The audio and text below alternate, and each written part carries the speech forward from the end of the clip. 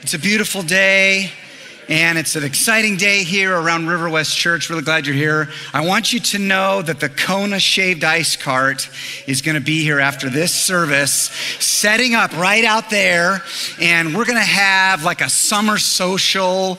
We've got lawn games out there, and just an opportunity to head out and meet someone new and fellowship a little bit. Glad you're here for that. But even more exciting than that, today we launch a new series of preaching in our church. I'm really excited about it. So grab that Bible, okay, and pull it out and open to the book of James, chapter 1, verse 1. Go all the way back to the end of your New Testament. When you get to Hebrews, you're almost there. Keep turning. Turn one more page. Go to chapter 12, 13 of Hebrews, and then you'll get to James. And look with me at James chapter 1, verse 1. In the 32 years that River West Church has been a church, this is the first time we've ever preached a Sunday morning preaching series in the book of James. Isn't that amazing? 32 years, I know. Now, it's been studied in small groups. It's been studied in our women's Bible study. It's not that we don't like James. It's not that we've ignored James. We just have never preached James on Sunday morning. It's been on our radar. The preaching team gets together all the time, and I've got a dry erase board in my office, and we'll throw up different preaching series ideas and where we think we should go. Major lessons in the minor prophets. Leviticus 16. We'll just throw all kinds of stuff up there, all right? And we've had James on our radar for a long time, and finally we realized now is the time. Now is the time. And you say, well, why? Why James now? Well, a couple reasons. Number one, James is immensely practical. Have you ever noticed that? This is why people love it. If I had a nickel for every person who came up to me in the last week and said, James is my favorite book in the whole Bible. Why is that? Because it's so practical, and it is practical. Some of the most practical statements in your Bible are found in the book of James. Statements like, be quick to hear, slow to speak, slow to anger. Now that is practical, okay? I mean, he even gives us the ratio. If you're talking more than you're listening, you're already out of balance, right? Just look at that verse. I want to ask you a question. Can you imagine what it would be like if for one day in the world, every single human on the planet just did that? Oh my gosh. Wars would cease. Marriages would heal. Twitter would totally go out of business. Amen. Right? Facebook too. Hallelujah. Come Lord Jesus, come. Anyway. How about this? Be doers of the word and not hearers only, deceiving yourselves. It's not enough just to hear God's word. You got to do it. How about this? No human being can tame the tongue. It's a restless evil full of deadly poison. With it, we bless the Lord and Father, and with it, we curse people.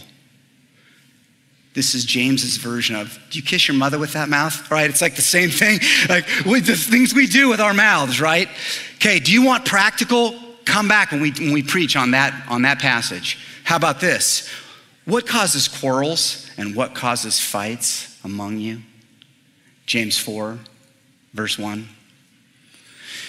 Do you have a pattern in your life where you're always sideways with people?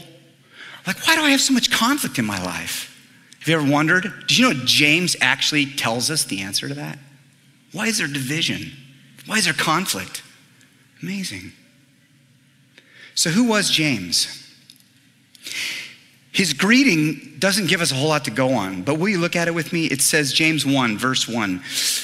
James, a slave of God and the Lord Jesus Christ, to the 12 tribes of the dispersion, greetings. And that's all we get.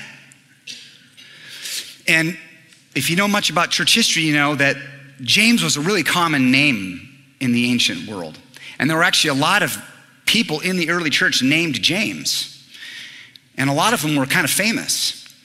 So there was James, the brother of John, who was one of the 12 apostles. But that James was martyred in 44 AD, which was before this letter was written. So that is not the James. This is not James, the son of Zebedee. There was another James who was one of the 12 disciples. You remember, he was James, the son of Alphaeus, but he was so unknown in the New Testament church that it's very unlikely he would have written a greeting to a letter and not explained who he was. So it's probably not that James. Whoever this James is, he was well known enough that he could write a letter describing himself simply as James and send it out through ancient Palestine to all of these churches that had dispersed and just say, hey, it's me, James. And everyone would go, oh, it's that James. And so this is why most scholars agreed. Do you know who this James is? This is James, the half-brother of Jesus. Did you know that? After Joseph and Mary had the amazing, miraculous birth of Christ, their firstborn son, then they were married, and then they continued to have children. And so one of those children was named James. And this is that James. Can you imagine growing up with Jesus sleeping in the bunk above you? What would that be like? Jesus, you're always quoting the Old Testament enough already, okay? This is that James. And actually, the gospel accounts tell us that initially, he didn't believe that Jesus was the Son of God. In fact, in 1 Corinthians, you can go read this later, for chapter 15, Paul tells us that the risen Lord went specifically to his half-brother, James, 1 Corinthians 15:7, and appeared to him in his resurrection glory to convince James to become a powerful disciple and apostle, to the point that this James, the half-brother of Jesus, he became the leader of the New Testament church for almost the entire book of Acts. That's this James. And now you know why he's so practical. He's so practical because his brother was so practical. A lot of people say when you read James, it sounds a lot like the Sermon on the Mount. We'll see that. You'll read it. It's like, wow, it's almost like James had his brother's teaching of the Sermon on the Mount in his head as he wrote this book. Amazing. So that's one reason to study it. It's practical. But here's the real reason I'm so excited about this. James was convinced that the faith of these humble little Christian outposts that he wrote to, he was convinced their faith would turn the world upside down. I mean, he believed it.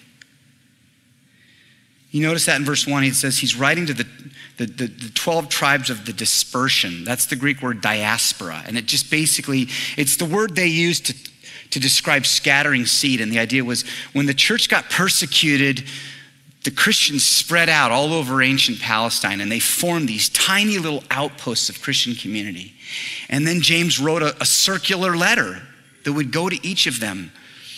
And he was convinced, don't be discouraged. Don't be intimidated. I know you're out there on the front lines. You're out there as an outpost of Christian faith. But let me tell you something. Your faith, that little pocket of vibrant, living faith that you have as a community, that has the power to transform the world. And friends, can I tell you something? It did. Those humble little communities of faith turned the world upside down for Jesus. Within 40 years of the ascension of Christ, they took the gospel to 3 out of the 7 continents because of their faith. Because of their faith, the early church rushed out into the streets to pick up the sick that the pagan world had thrown out into the streets because they had the plague. So the people that the world cast off, the early church ran into the streets to heal them and mend them and care for them. And they did it because of their faith. It was because of their faith that the early church invented the hospital and the university and the scientific method. It was because of their faith the early church abolished slavery and fought for justice. It's faith that causes a Christian to go to the airport and stand there and be the first people waiting for a refugee family when they get off the plane to welcome them and make them feel at home here. It's because of faith that Christians go downtown and serve the elderly poor. It's because of faith that a Christian dentist gives free extractions to people who can't afford them. It's because of faith that a Christian walks across the sanctuary because they notice that somebody feels left out and they make them feel welcome. It's because of faith that a Christian walks across the street and loves on their neighbor and invites them to dinner. And James believed it. Friends, can I tell you something? The book of James is about faith. That's what this book is about. Living faith. The kind of faith that's so real and genuine and authentic that when a community of people live in it, it turns the world upside down. And we're going to study it over the next 8 weeks. I'm going to put up a slide to show you the themes we're going to look at. Because what James does is he says, here's all the things that you need to know that your faith connects to in your life. I mean, is that a practical list of things? Okay. Trials, being doers, works, your tongue, wisdom, worldliness, wealth, prayer. Over the next 8 weeks, we're going to take each of those themes and we're going to say, how does my Christian faith inform the way that I think about this particular topic? And it's going to be wonderful, and I'm glad you're going to be a part of it, all right? You say, Pastor, how can I get the most out of this study in James? I'll give you 4 things I'd love for you to do over the next 8 weeks, okay? Here's 4 things you can do to get the most out of our series in James. Number 1, read it. Simple, I know, okay? Just read it.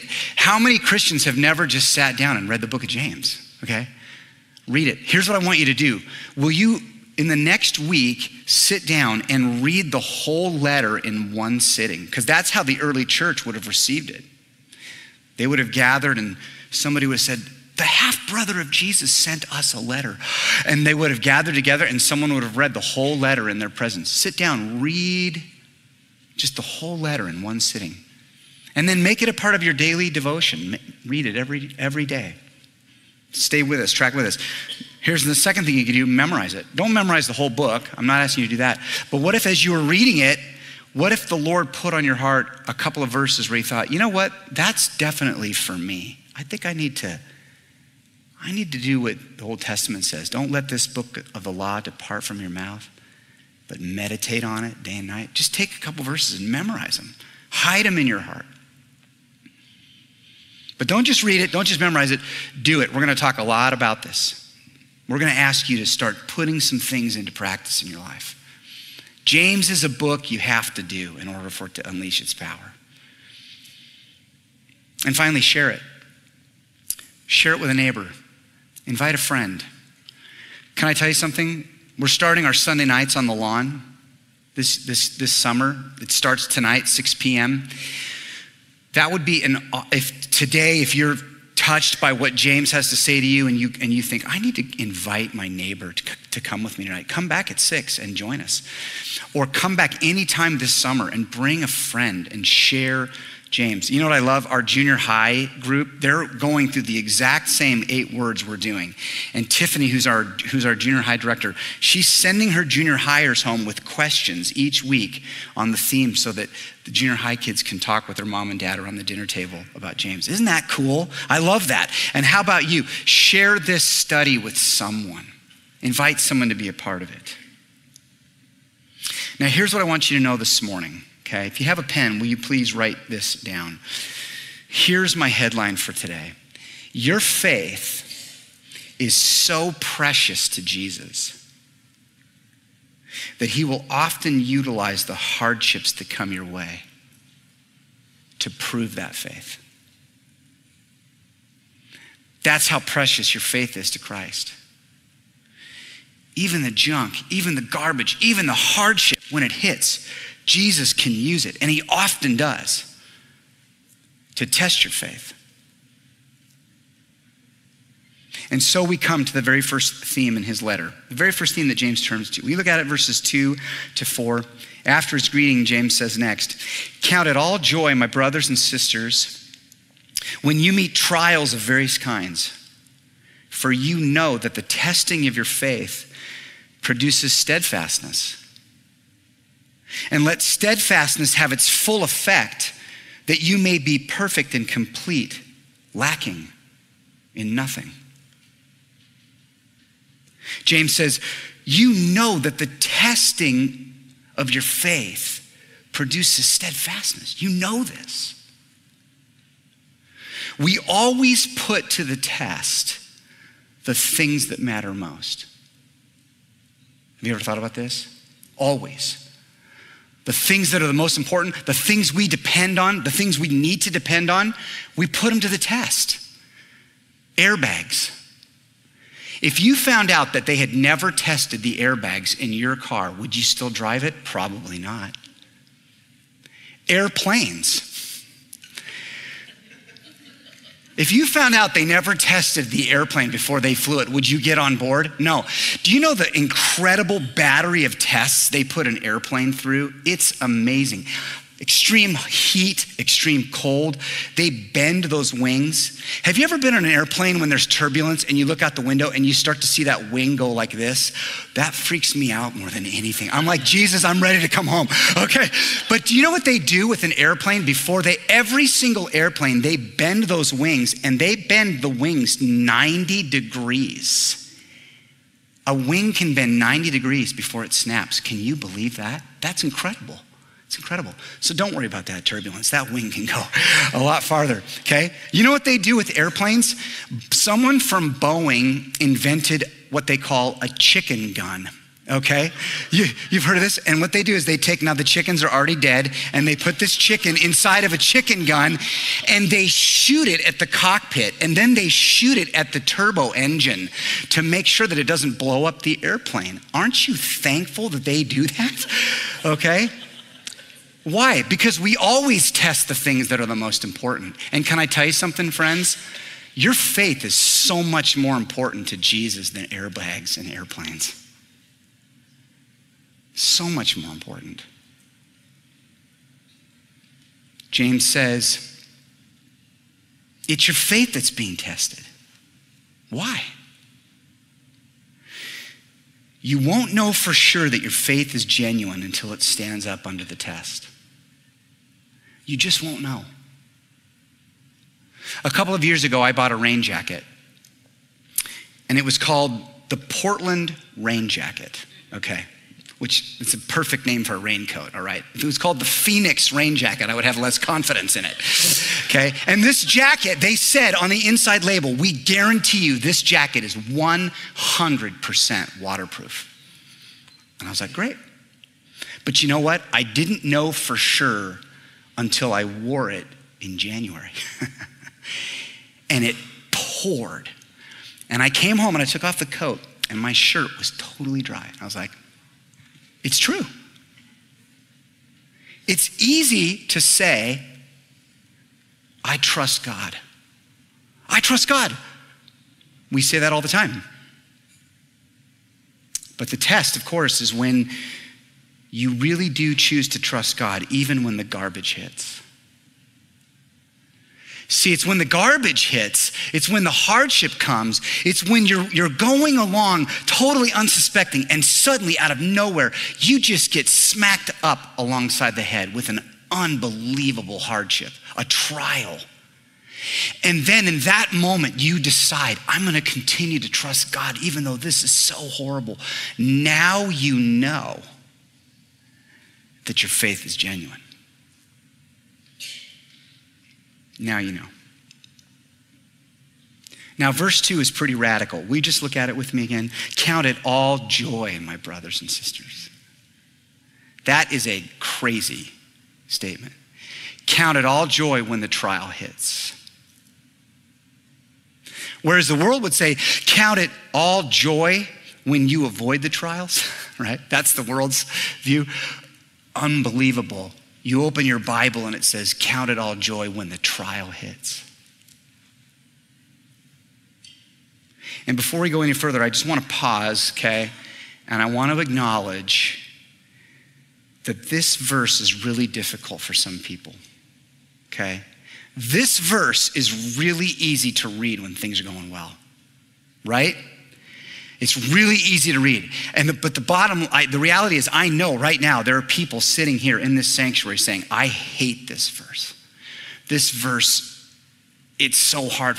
My life is so painful right now. Does James have any idea what I'm going through? And I just want you to know, I see you, okay? I love you. I pray that by the end of what I'm about to say, you will leave thankful for this verse. And so let me just say right out of the gate here, here's one thing you should never do with that statement. Never quote that verse to somebody whose life has just fallen apart, okay? Don't do it. This is not a platitude that you throw around. Somebody says to you, my daughter just died. Don't say, well, count it all joy, my brothers and sisters. I'll tell you what they're gonna count joy, punching you in the mouth, okay? Don't do that. That's not what James has in mind. Do you remember when Jesus showed up at Mary and Martha's house and they had just laid their brother in the tomb? Do you know what Jesus did not do? He did not say, count it all joy. He wept with them. He ached. He sat next to them. Did he know the truth of this verse? Of course he did. Do we often know the truth of this verse? Yes.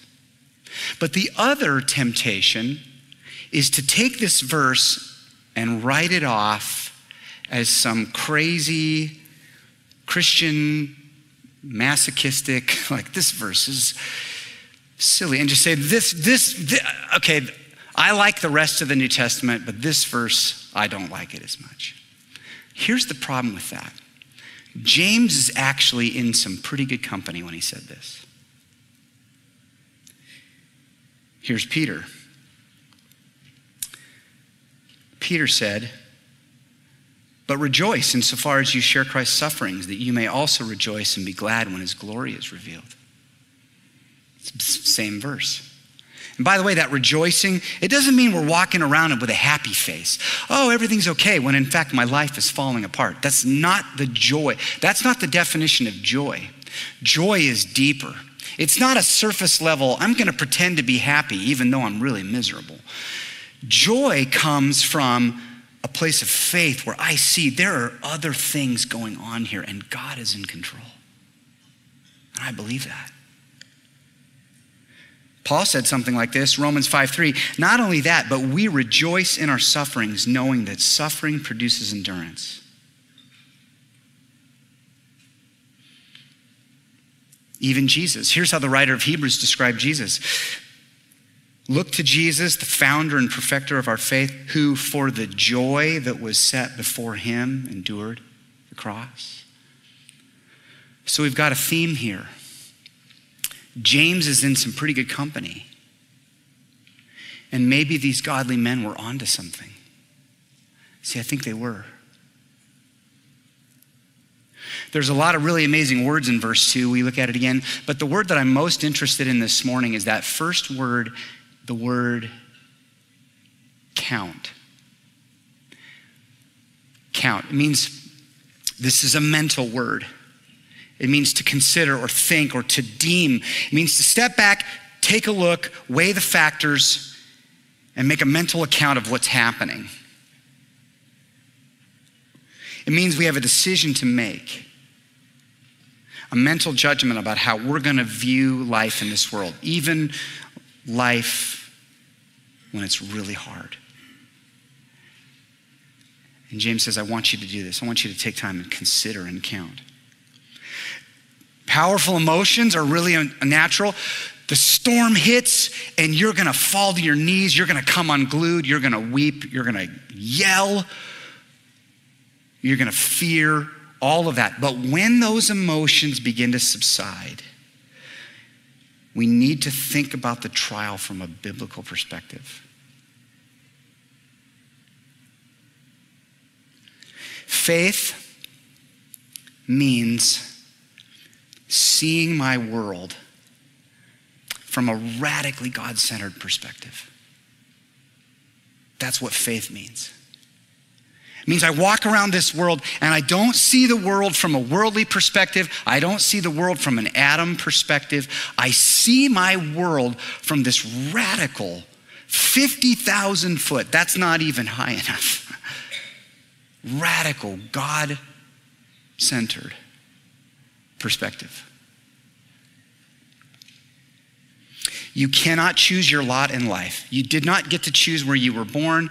You did not choose basic things about who you are. You often cannot choose the circumstances of your life.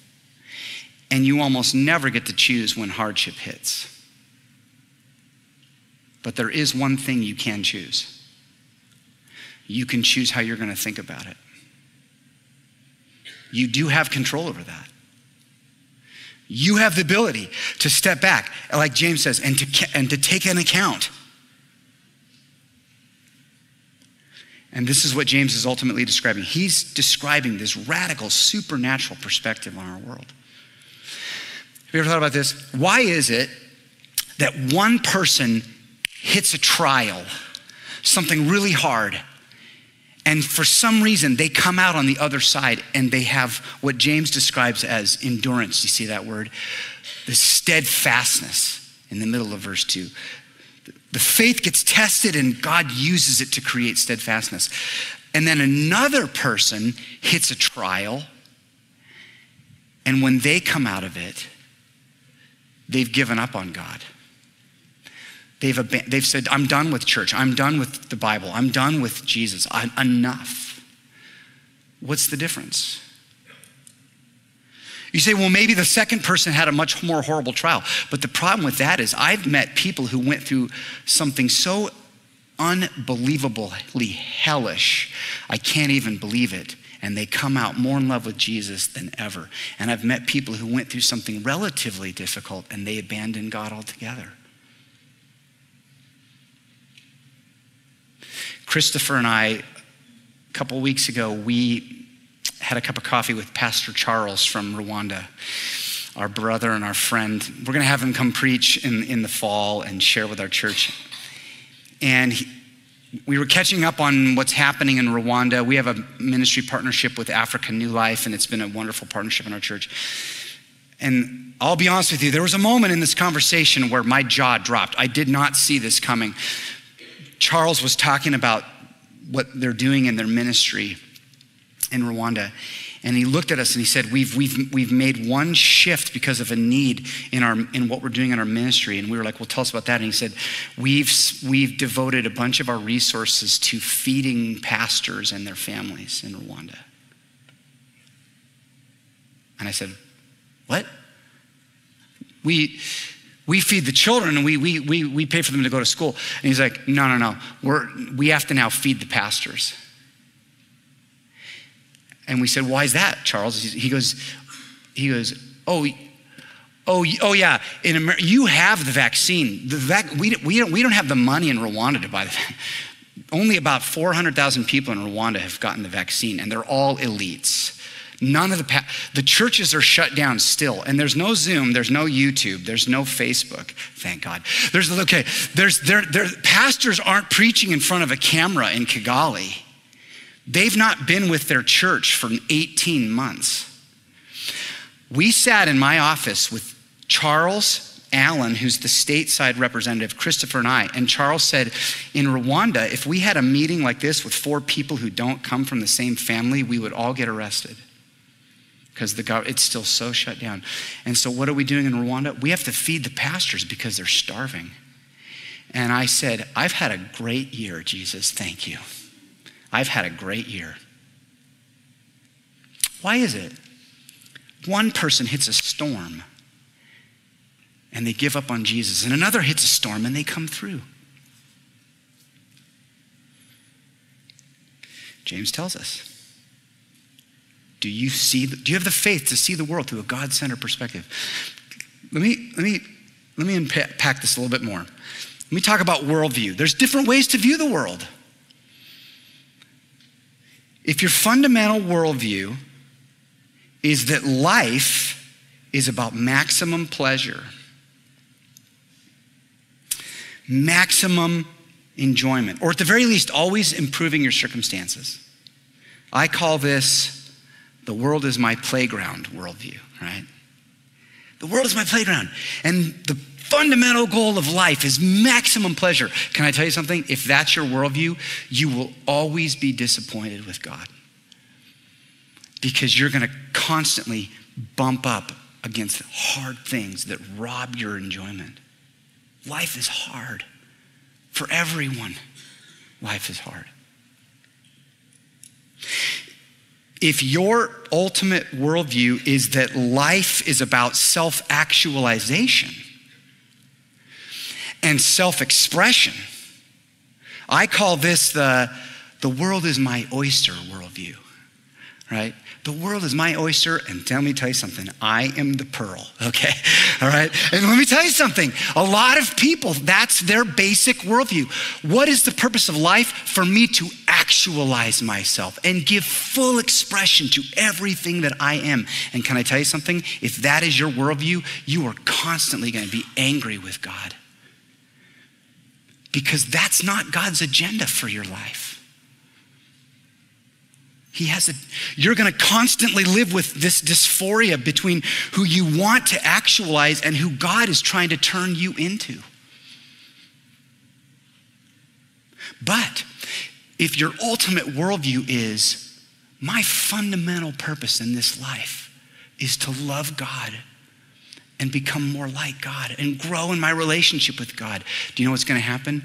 Even when a trial hits, you're gonna go, you know what? God's using even this. He's using even this. I believe it. And even that trial could be a source of joy in your life as you see God do things that could never be accomplished. Anybody watch the Olympic trials down in Eugene? These were amazing. I thought about this. There isn't a single athlete who became that gifted with that much endurance on accident. They experienced unbelievable suffering and hardship to get to that place. They did. And that's what trials can do. I'm gonna tell you one last thing here and then we're gonna close. There's one thing that you must have in your life in order for trials to accomplish their purpose. One ingredient that if you don't have it, the trial is gonna sink your boat instead of proving your faith. And it's right here in verse 5. If any of you lacks wisdom, let him ask God, who gives generously to all without reproach, and it will be given. Notice, right before that, James had said, now look, you know that the testing of your faith, the purpose is to create steadfastness. And then he says, let steadfastness have its full effect, that you may be perfect and complete. He's talking about maturity. The purpose of our life is to grow towards maturity in Christ. And he says, lacking nothing. And I think when he wrote that, James wrote lacking nothing, it triggered him and he realized, oh, but there is one thing that if you're lacking it, the trial will sink your ship. And that one thing you need is wisdom. When a baseball player steps into the batter's box, there's a lot of things they can go without in that moment, right? Lots of things you can do without in the batter's box. You can go without a glove. You can go without a helmet. Maybe not very wise, okay? You can go without a jock strap. That's terribly unwise, all right? Lots of things you can go without in the batter's box. You can step into the batter's box and not have talent, okay? That's a one-sentence description of my childhood baseball experience, okay? No talent. When I was playing Little League, I would step into the batter's box and my coach would immediately say, all right, McMurray, just wait it out. Wait it out, McMurray. 4 balls, just 4 balls. But there's one thing you cannot step into the batter's box without: a bat. You have to have a bat. And there's one thing you absolutely have to have in order for trials to turn you into a mature Christian. You need wisdom. Now, wisdom is a prominent theme in James. In fact, we have a whole sermon on wisdom later, and I'm really excited about it. So all I'm going to do right now is focus on what appears to be James's focus. Because notice what he says. If any of you lacks wisdom, let him ask God, who gives generously to all without reproach, and it will be given to him. But, and look at this, let him ask in faith with no doubting. For the one who doubts is like a wave of the sea that's driven and tossed by the wind. For that person must not suppose that he will receive anything from the Lord. He's double-minded, unstable in all his ways. And I think what James is saying here is he's saying faith connects you to an infinite source of wisdom. It's your faith that connects you to that. Because faith trusts in the character of the wisdom giver. Isn't that interesting? This is why I think James says you cannot earn wisdom. You cannot create wisdom. You don't get real wisdom through life experience. You don't get wisdom from a book, and you don't get wisdom from a degree. There's only one way to get the wisdom that you really need. You have to go to God in humility and ask him for it with no doubting. That, friends, that is a precious, precious statement. Have you ever woken up and said, I need wisdom right now? And then what do? I need to read a book. I need to go on this blog. Oh, I need to think about this. What we often don't do is we don't fall on our knees and say, God, you are generous. Look at how James described him. He's generous. He gives without reproach. I love that. You know what that means? It means if you ever fall on your knees and say, God, please give me wisdom, he will never rebuke you. He will never go, I cannot believe you don't have wisdom. He will go, of course I will give you wisdom. I love that. So James says, don't doubt. The doubting he's saying is the kind of doubting where you say, well, I'm not really sure God's generous. I'm not sure really God's good. Throw that out. And with total faith, fall on your knees. And let me promise you something. If you pray that prayer, you're going to make it through your trial, because God will give you wisdom to see it his way. Can I ask you to pull out your communion packet with me?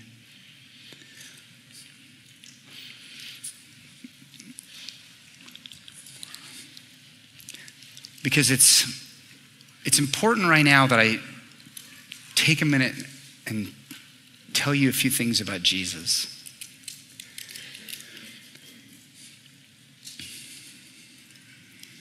There are communion packets, by the way, in the back of the room. It's okay to get up and grab one of those. I guess here's what I want to say last. Hebrews 12. The writer of Hebrews said, do you know what drove Jesus to this? Where he would allow them to put nails through his hands and his feet and a crown of thorns for his blood to be shed. It was joy. For the joy set before Jesus, he endured the cross. So when you're needing an example, someone to follow, Lord, my life is falling apart. God says, I understand. My son Jesus endured trial after trial after trial. He was mocked. He was abused. He was physically beaten. He was rejected. He was betrayed. They drove nails through his hands, and he endured to the end. Somehow, with a joy. And you say, I need an example to follow. Friends, you've got one. But not only that, and this is the most precious thing about Christianity, when you fail to endure the test, and you will fail. There will be a moment in your life where you'll hit a hardship and you will want to give up on God. And in your heart, you will scream at God and deny God and yell at God, and you'll blow it. Do you know what's amazing? Jesus died even for that. He died even for that. And so you come back to the cross, and Jesus says, I'm going to give you a new beginning. Right now, you get a new beginning to carry on the path of endurance. Can we pray about that? Will you bow your heads with me? Lord, how we thank you for the meal we're about to eat. Because really it's a meal about suffering. It's a meal about a trial, the greatest trial in human history. And our Savior and our King, Jesus, he endured to the end. And he's paved a way for us. And so we say thank you, Lord. Would you nourish us this morning with this meal, we pray. In Jesus' name. Everybody said, amen.